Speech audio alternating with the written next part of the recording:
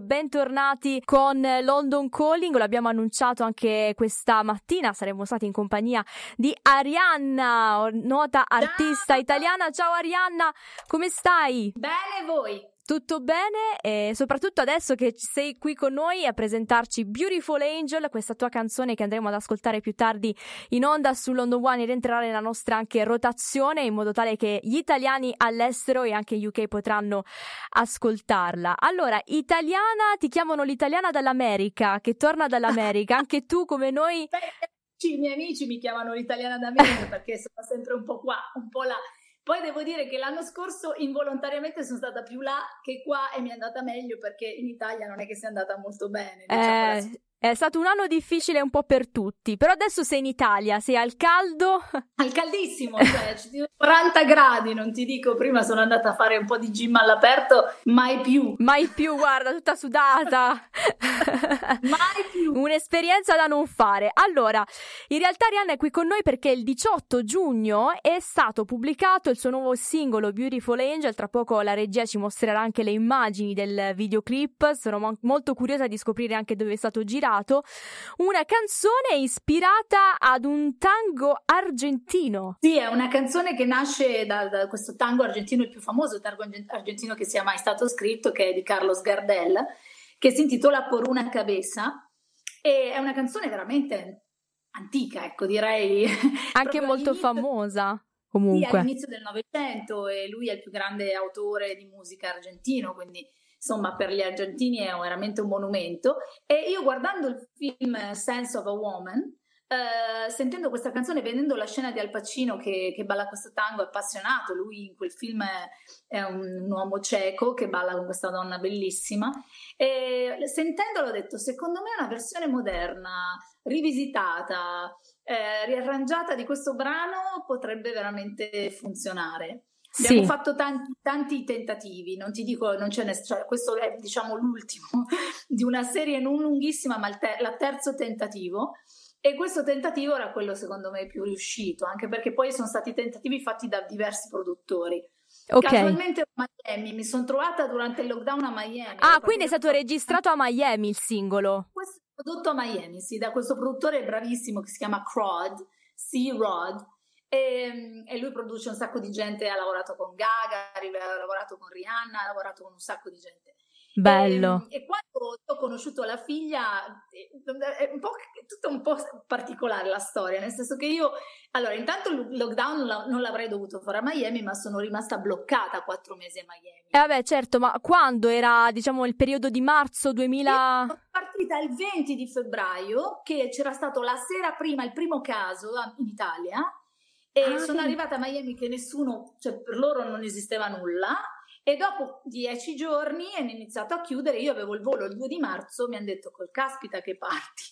Adesso rimani qui. È stato un continuo col cavolo che parti, e sono rimasta 4 mesi a Miami. Wow. Che mi è andata bene, perché lì il lockdown non è stato come molto Europa. Forzato, sì, nel senso così tragico. No.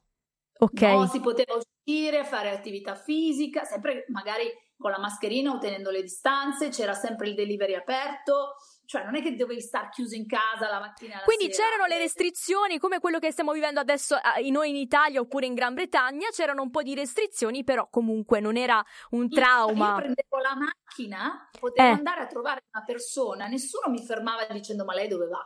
Vedi? Nessuno, cioè, e potevi andare a casa della gente sotto è la tua responsabilità, e poi dopo è chiaro che se ti ammali è colpa tua.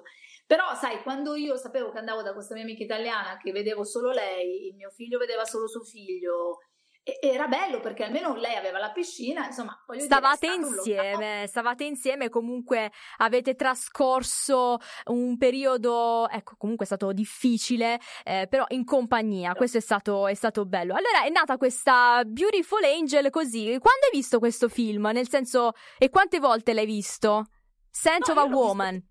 Nel 2015-16 e l'ho rivisto perché l'avevo visto, ma poi era un po' che non lo vedevo, e proprio siccome anche Sexy People, che è la canzone che ho fatto con Pitbull, è nata come una rivisitazione della più grande canzone napoletana, Torna su rientro, sì. No? E sentendo quella canzone ho avuto lo stesso intuito, perché Torna su Oriente Sexy People è nata un po' così anche sempre da me, da un'idea di dire facciamo la versione dance di Torna su Oriente, e questa è la versione un po' più lounge club, diciamo, per una cabeza, ecco. Bello. E questa cosa è nata a Miami perché appunto sono andata una sera a casa di questo amico di mio marito, e lì c'era la figlia di questo produttore Crowd, la quale mi ha sentito cantare, è impazzita, mi ha detto tu domani devi andare in studio da mio padre. Vedi come nascono le opportunità, le occasioni, così, perché alcuni magari pensano, guarda, devi fare gli incontri in ufficio, invece no, nelle serate, sei in una serata, canti, fai, dici, ti incontri con questa gente e lì scatta la scintilla.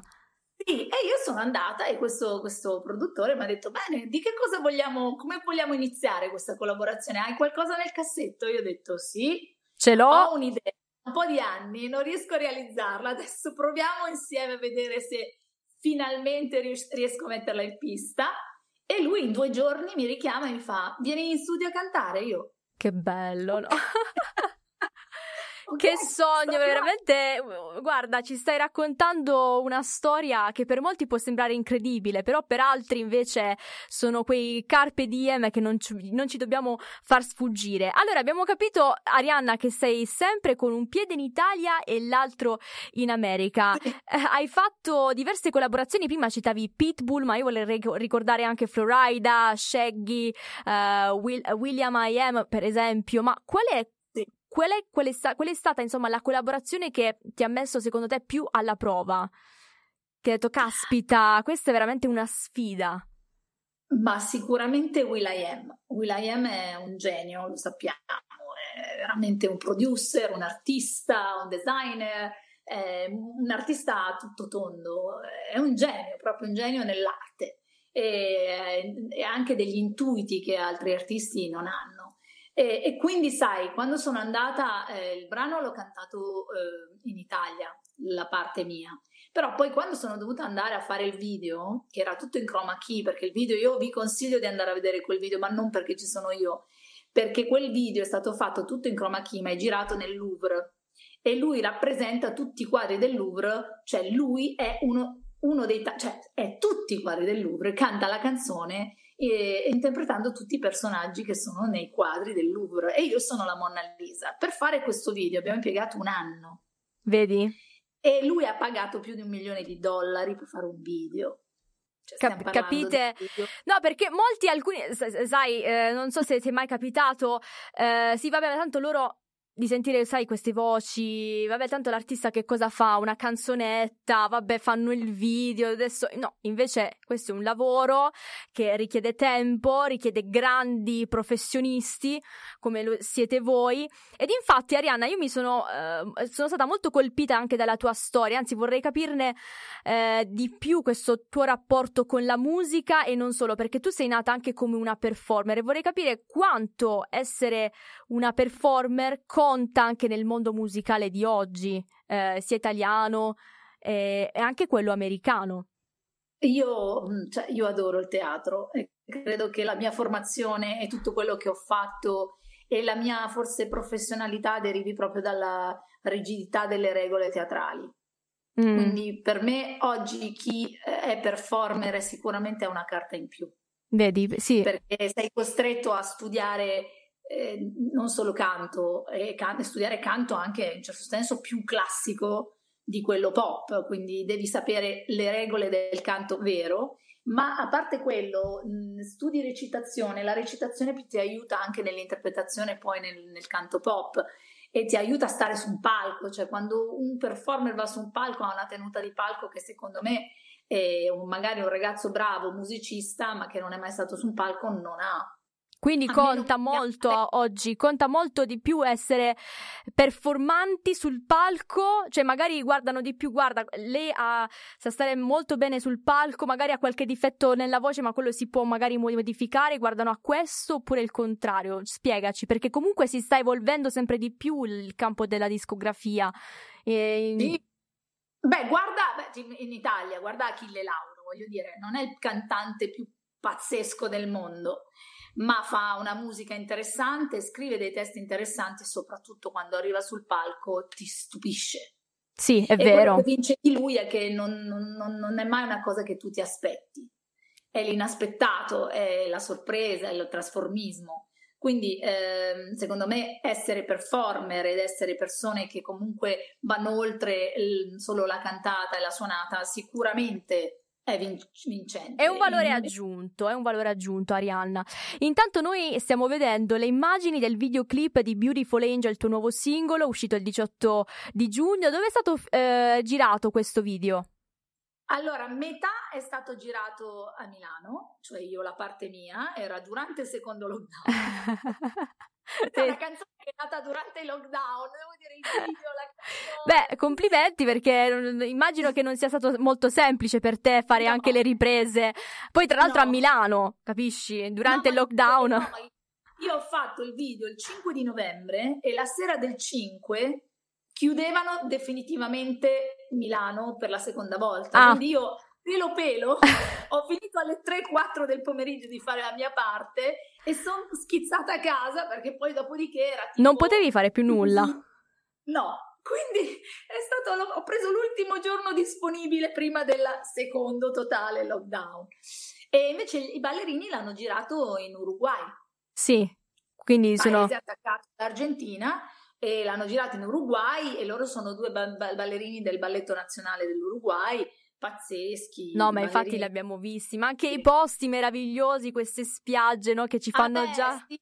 Punta dell'Este, famosa Punta dell'Este, che è il posto più bello sicuramente in Uruguay. Che ci fanno sognare questi posti che tutti quanti sperano di poter rivedere appena sarà possibile, perché noi aspettiamo l'estate, ma intanto noi ci godiamo la musica che magari ci porta anche fortuna, no? In tutto questo trambusto che stiamo... E ci fa compagnia comunque in questo momento. Infatti.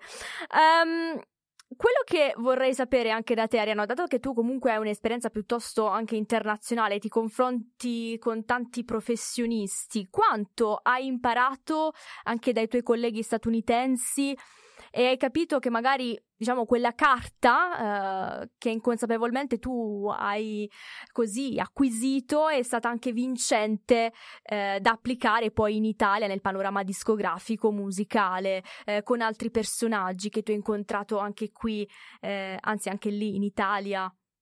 Cosa hai imparato dalla tua esperienza americana? Che poi comunque continua, perché non è finita. No, grazie a Dio, speriamo, almeno. Ma io quello che vedo nei grandi, non c'è differenza tra grandi italiani e grandi americani, è la professionalità, la puntualità, l'essere pronti, preparati, rispettosi delle persone che lavorano nel backstage. Questo è un segreto di chi nella vita poi ce la fa. In primis bisogna rispettare veramente chiunque, anche la persona che ti dà il catering sul set, chiunque, cioè quello che fa le luci, il tecnico, l'audio, il fonico, il chitarrista, il musicista, chiunque, perché infatti ho visto quella differenza tra i grandi e i piccoli, e ribadisco, non c'è paese, anche in Italia i grandi sono così. Sì, assolutamente. È che proprio loro hanno un rispetto per tutte le persone che gli stanno intorno, non c'è. E invece quelli che iniziano a fare fenomeni appena hanno iniziato a fare sto mestiere purtroppo durano poco. Infatti, secondo te anche se sono dei fenomeni, magari sono dei fenomeni artisticamente, però non basta essere dei fenomeni artisticamente, devi essere umile, poi avere una serie di qualità di affidabilità per durare nel tempo, è quello, l'affidabilità. Assolutamente, ma secondo te cosa dovrebbe ancora cambiare oppure migliorare nella musica in generale? Io non voglio fare differenziazioni tra Italia, America, Inghilterra, ma secondo te cosa si potrebbe fare di più a livello anche artistico? Ma sai che cosa? Gli artisti, secondo me, in questo momento c'è una varietà e una qualità di tutto, cioè chi fa il trap è pazzesco, chi canta oggi canta meglio perché ha anche gli strumenti che prima non c'erano, cioè chi balla, cioè voglio dire, c'è una grande varietà di scelta e di generi. E invece quello che mi dispiace è questa macchina infernale della discografia che tende un po' a masticarci come dei chewing gum. e poi a sputarci appena non siamo più, appena non vendi quello che pensavano, anche se hai venduto prima chissà quanto, iniziano ad abbandonarti. Purtroppo siamo considerati dei numeri e delle macchine per fare numero, e quindi siamo masticati. Quindi c'è un vero e proprio consumismo, anche questo un po' lamentano gli artisti, no? Questa anche fretta nell'uscire con un singolo sempre. Poi l'abbiamo visto anche negli ultimi periodi, no? Nonostante il Covid abbia fermato e arrestato magari i live, dall'altra parte invece dovevano recuperare quello che avevano perso con la scrittura. Tu ti sei sentita un po' anche in ansia, non so se hai mai provato questa sensazione, nel senso di dover dare qualcosa anche al pubblico.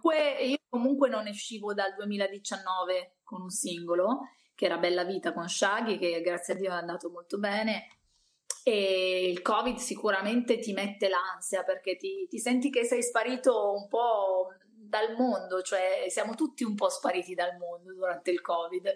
Mi ha dato tanto da una parte, devo dire, anche se è stato drammatico, però mi ha dato sicuramente dei momenti molto belli con la mia famiglia, momenti che non avevo potuto vivere prima e che forse non so quando, cioè, ci sarà tutto quel tempo da dedicarsi e da apprezzare insieme.